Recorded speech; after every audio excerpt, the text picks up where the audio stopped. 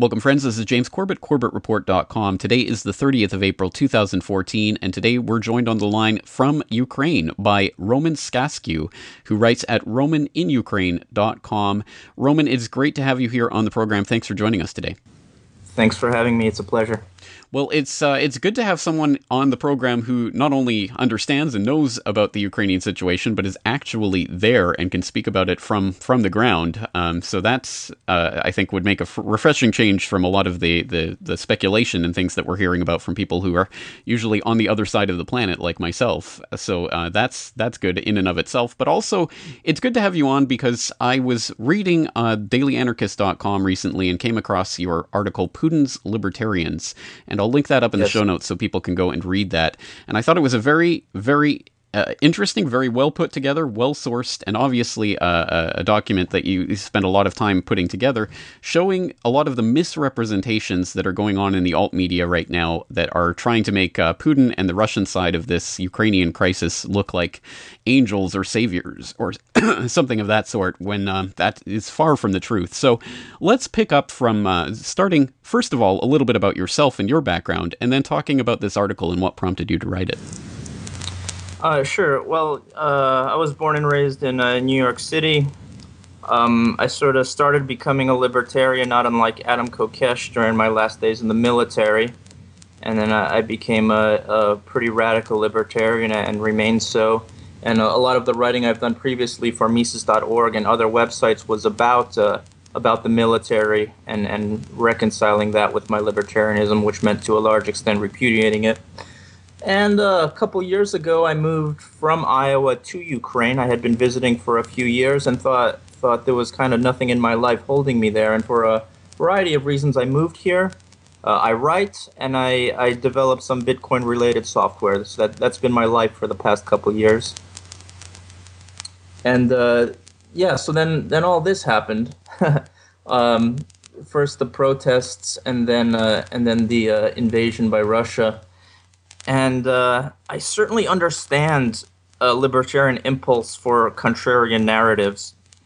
I certainly understand that after the way the media lied about Iraq, the way they lie about the government, the way they distort American history. So I understand the impulse.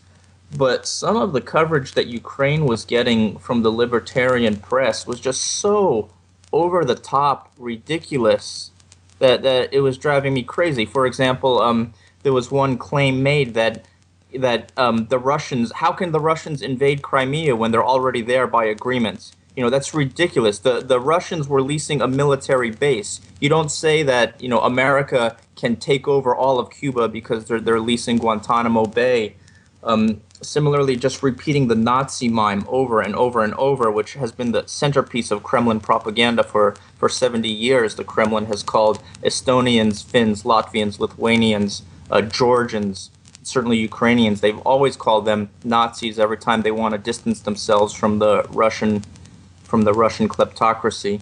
So this was repeated way too much in the libertarian press, and I put together a really big article showing pretty exhaustively, I thought, why it's ridiculous. I think a lot of libertarians are just they're just part of the echo chamber, and a lot of them have adopted a contrarian narrative, and I suspect that some libertarians have close relations actually to the Kremlin. The Kremlin builds ties with sort of dissidents all over the world. Well, that's a pretty big charge right there. I mean, do you have any names or any ideas of that kind of connection? I didn't make that charge in the article itself because the evidence wasn't too strong, but how can you argue against all evidence that the Russians are legally allowed to be in Crimea after they were surrounding and taking over military bases, after they were hijacking Navy boats, after they killed 2 Russian soldiers? How can you say that they're not doing anything illegal?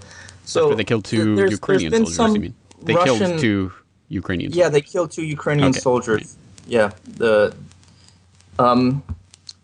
So the extent to which it's been made leads me to believe that these people are not just wrong. They're also, I think some of them are deliberately spreading propaganda. You can look into it. There's some ties towards the Helsinki human rights. Forget whether it's group or commission.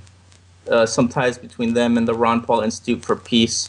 I also know a lot of people who were involved with the Helsinki Commission. I met them at libertarian conferences, and they seem like good people. But the extent to which the Kremlin lines are getting repeated, and the extent to which they're ignoring very obvious Russian aggression, it can't be just an accident.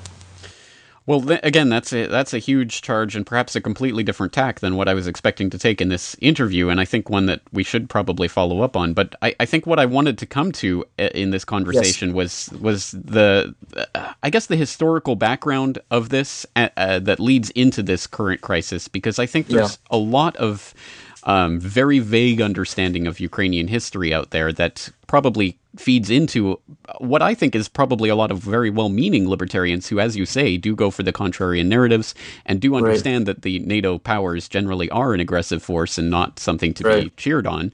So they necessarily take the other side in most conflicts, and I think that's probably what's feeding into this. Let's talk about some of that Ukrainian history that feeds into what's really happening right now. Yeah, I think Russian and Ukrainian national myths are fundamentally at odds with one another. And I'll do a very quick review of history starting in 1241, when there was a kingdom called Kiev Rus. It's probably over-idealized and over-mythologized, but in any case, it was on the territory of mostly Ukraine and southern Russia, and it was obliterated by the Mongols. And there was sort of a very chaotic and very violent stateless society that followed. And it was in that chaos that Moscow rose to prominence. Now, the Ukrainian narrative is that of the, they say, we're the inheritors of the legacy of this ancient kingdom, and since its destruction, we've been resisting oppression. Whether that oppression was feudalism, which foreign kings imposed on us, or whether that oppression was Stalin inflicting artificial famines, enslaving the whole country. That's the Ukrainian line. The Russian line is this great brotherhood of peoples who are all descendants from that ancient kingdom of Kiev Rus. So you can see how that's problematic, because the Ukrainians don't consider, by and large, they don't consider themselves brothers. And while the Russians see that themselves as the great uniters of all these disparate peoples, the idea of a Russian people is not as ancient as most people believe. It's about as old as the idea of an American people. It was in the 18th century that Tsar Peter of the Grand Duchy of Muscovy decided to call his kingdom and all the people that he conquered Russians. So from the Ukrainian point of view, the idea of a greater Russian people, not the core, but the greater Russian people, is just this expansionist, aggressive idea. While from the Russian point of view, as far as I can tell, this is a natural brotherhood whose political capital is in Moscow. Well, let's move it into the 20th century then, because of course you raise the specter of Stalin and what happened there in the 1930s, and I think that's crucial to understanding Ukrainian resentment in if not living memory, at least very recent memory with regards to Russia, and then of course playing into World War II and then the Soviet invasion. Right. So. Well, World War II. Gosh, we could do hours on this alone. It's such a big topic. Well, what's relevant from that? Well, Russia will say that that the communists were a lot of foreigners, including Russians, and that it was an aberration contrary to the Russian idea. But they also seem to, on one hand, they say it was an aberration. On the other hand, they say that that the collapse of the Soviet Union was a great tragedy, and they want to restore it, at least politically. Ukrainians see the Soviet Union and World War II as just one more step of Russian oppression, whether it was 17th and 18th century feudalism or the Soviet Union. It was just the constant pressure from Moscow over the territory of Ukraine, turning Ukrainians into slaves. Yeah. Right. There's a lot of fuss being made over Nazis. Um, you know, I want to discuss this in the larger context of Russian propaganda.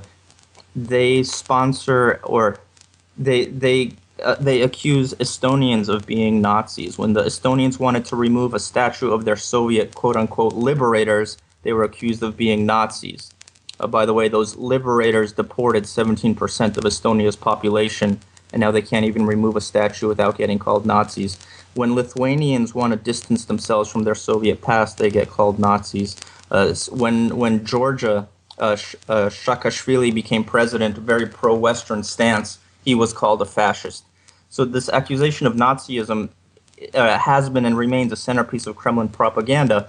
Now, there is some truth to it if you go back, but you have to go back all the way 70 years.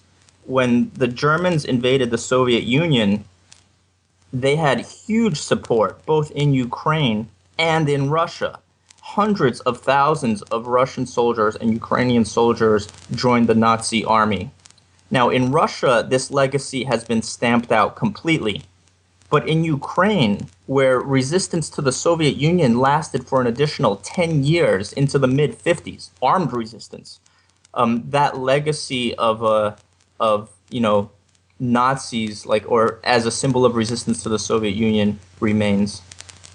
Well, let's look at a specific example of this. And I note on your Roman in Ukraine blog, you have a recent post arguing about the commemoration of the Galician SS being called That's a right. neo-Nazi march by RT, and that relates back to a RT post, "Neo-Nazis march in Lviv in honor of Ukrainian Right. Waffen SS division," and photos, and they have these Yeah. photos of menacing skinheads holding these signs.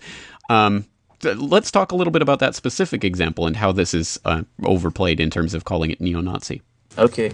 Well, let me tell you why this conversation is frustrating, because I do frequently find myself assuring people that the protests were not anti-Russian and or anti-Jewish. I point to the actual Russians who were fighting alongside the Ukrainians. I point to the open letter of Ukraine's Jewish community about anti-Semitism in Ukraine, or the interview with the head rabbi of Kiev saying there's no serious anti-Semitism in Ukraine, and that it's much worse in Russia.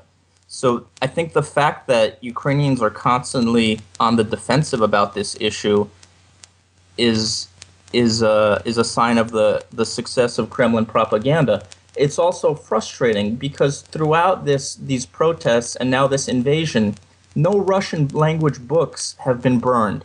Ukrainian books were burned by the Russian separatists in Crimea and in Kharkiv. No pro-Russian politician was tortured to death. Last week, a pro-Ukrainian member of parliament in the east was tortured to death. There's some gruesome pictures emerged. They cut him open completely and drowned him. No pro-Russian protesters and demonstrators get attacked. Repeatedly, pro-Ukrainian demonstrators get attacked by Russian thugs with baseball bats. And it's not like two angry groups squaring off against each other. It's usually a case that as the Ukrainian protest is breaking up, the thugs come in and they isolate little groups of people who are trying to flee and beat the crap out of them, including killing them in some instances. But so to be if fair, you a pro-Russian mayor was just shot in eastern Ukraine. He switched. He switched about a few weeks ago, or maybe a month ago, and he was pro-Russian initially. Then he switched allegiances and started to support the new government. He was assassinated, and but he was a really, really dirty guy. He's been to prison 3 times. He was deeply involved in a lot of criminal activity, and we'll never know precisely who killed him or why. But the point I'm making is that all the aggression is pointedly from the Russians towards the Ukrainians, and yet here I am about to explain to you that Ukrainians are not neo-Nazis. So with that in mind, the Galician SS division, all right? The Galician SS division, much to the Kremlin's delight, is sometimes remembered as its symbols are sometimes evoked. You never see the swastikas, but you'll occasionally see the SS symbols as a symbol of resistance to Moscow. All right, it formed in 1943 when it was completely clear the Nazis were going to lose the war, and it was supposed to become the core of an eventual Ukrainian army. 20 years earlier, part of the defeated Austro-Hungarian army became the core of a Ukrainian army.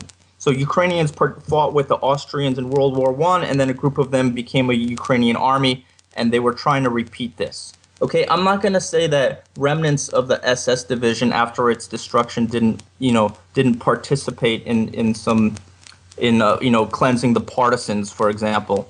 But the SS division formed to fight the Bolsheviks.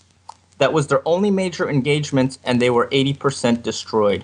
They were the only SS division allowed to have priests. That's significant because when the Bolsheviks came to Western Ukraine, what was then Poland, the first thing they did was slaughter all the priests.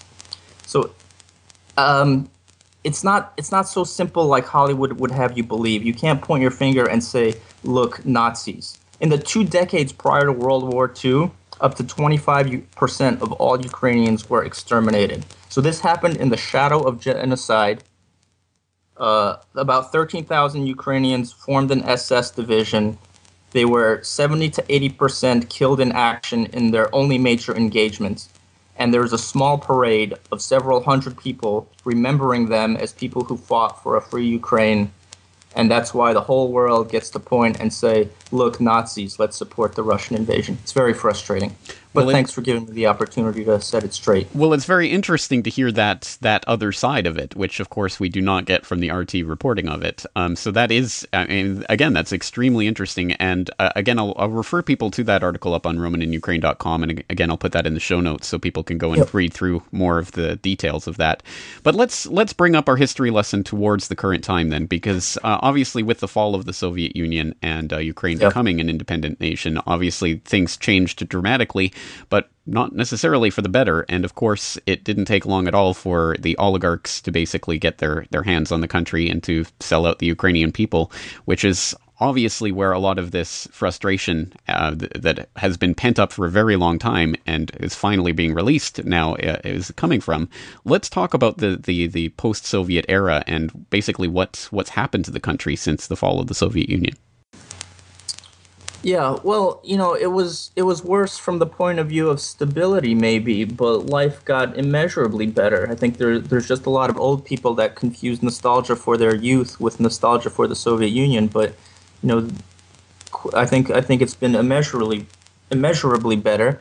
It's been a criminal state, a mafia state where government, business, and mafia are indistinguishable, and it was largely a rebellion against that. It was not a civil war. It was a rebellion, I would say, of the Ukrainian population, which was the majority, against the government. And from the minorities of Russians, from the minority of Jews, you had a mixture. You had some Russians and Jews fighting on Maidan alongside the Ukrainians. And then you had others who were supportive, others who were skeptical. But it was not Ukrainians against Russians. It was Ukrainians against the government. And they overthrew the regime. And it seems like the Kremlin saw that their puppet government had been overthrown. And they're trying really hard to make it seem, at least to the Russians, like it's an anti-Russian movement and a pretext for invasion, which is underway right now. Let me tell you the effectiveness of this propaganda, because it's really hard to believe. I live in the western city of Lviv, kind of like the spiritual center of this reawakening, although it took place in Kiev. I've had personal friends, 3 separate personal friends with family in Russia get phone calls asking them, is it true that in Lviv, Russian speakers are beaten up in the streets? I wouldn't believe that. I wouldn't even believe this if it wasn't firsthand accounts from 3 separate friends. I also know a girl who works in a hostel. She said a Russian family was staying there and barely leaving the hotel room, the hostel room, for about a week. And she eventually discovered that they thought they were going to get attacked by Ukrainian fascists. This is so ridiculous. It's like from another planet. Russian is spoken every day in Lviv. There's a Russian street musician who plays his guitar in the center of the city. But Kremlin propaganda seems directed mostly at the internal population of Russia, and it convinces them that they're surrounded by homosexual Nazis and that the only defense is offense. Vice News had a lot of coverage, a lot of great, raw footage of the separatists in the East, and you get to hear some of them talk, and you get glimpses of this ridiculous propaganda which they believe. You have one of them saying, he was a miner, he was a local of eastern Ukraine. He was saying they didn't pay the miners because the Ukrainian army took all the money. You have others saying that, a guy saying, I have to fight in eastern Ukraine. He was from Russia. I have to fight in eastern Ukraine because if I don't, I'll be fighting the Americans in Russia itself. It's crazy, but it's really effective. And it reminds me of an article I read about Israel, actually. I think it was written by a rabbi, though I might be mistaken, called the Virtue of Hate, the Virtue of Hate. And it talked about how useful it is to make all the surrounding people hate you, because then you have a reason to be aggressive against them. Then it becomes easier to call them Nazis and fascists or terrorists or whatever you may be. And it seems like that the virtue of hate is an aspect of Kremlin propaganda.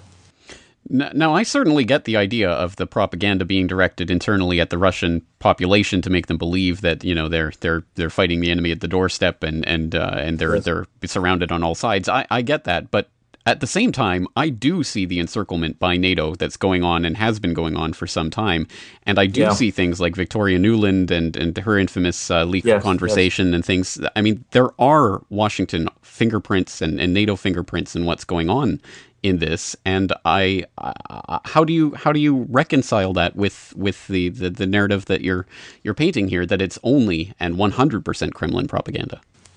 Oh no, I mean, the West wants to use Ukraine as a foil against Russia, and that's very dangerous. And I've written an article in the Daily Beast that Ukraine needs to stay away from NATO and stay away from the EU. I've written many such articles. So Ukraine needs to embrace its historic role as a borderland, and it needs to become an armed society. They need to legalize gun ownership. That's the only way forward. But, of course, a lot of Ukrainians sense a savior in the West, and they keep appealing to the West for help, as they did incidentally after World War II, as they did incidentally after World War I, and the West never came and actually helped, and I don't think they ever will. I think the Western involvement has been exaggerated, and I would refer you to my article, Putin's Libertarians. I think what the West was doing was sponsoring dissident media in Ukraine very aggressively, and waiting for the next election. I think the overthrow of the government surprised everybody. I think it surprised Russia, I think it surprised the West, and I think it surprised the protesters. What happened was not a coup.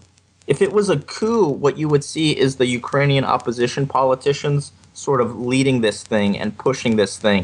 But it's completely the opposite. The protesters were hugely skeptical of the opposition politicians, and they remain so. And the opposition politicians have been playing sort of catch-up to the protesters. It was driven from the ground up, and I think libertarians can learn a lot from the overthrow of this government. Does that answer your question? I kind of started rambling. I think it does, but it also raises its own questions because, yes, certainly I can get the idea that this was a grassroots movement that developed and has been piggybacked on by the interests that want to steer it in one direction or another. But again, isn't that part of the lesson that libertarians should be learning from this, that the overthrow of a government doesn't necessarily bring in the type of government or the type of people that you want? Yeah, you need to have something in its place. Though I would say that it's completely rational for Ukrainians. Well, if the choice was getting taken over and conquered by the EU, NATO, central bankers, the globalists, it's completely rational for Ukrainians to want that. Because if you look at the quality of life between post-Soviet countries that made it into the EU, Latvia, Estonia, Lithuania, versus the post-Soviet countries who remained in Russia's sphere of influence, Ukraine, Belarus, it's night and day. Under the EU, under the globalists, you could still have your fantastic news site, the Corbett Report. In Russia, I mean, there's a Wikipedia page dedicated to journalists killed in Russia. So there are fates worse than, NATO, EU, central bankers, World Bank.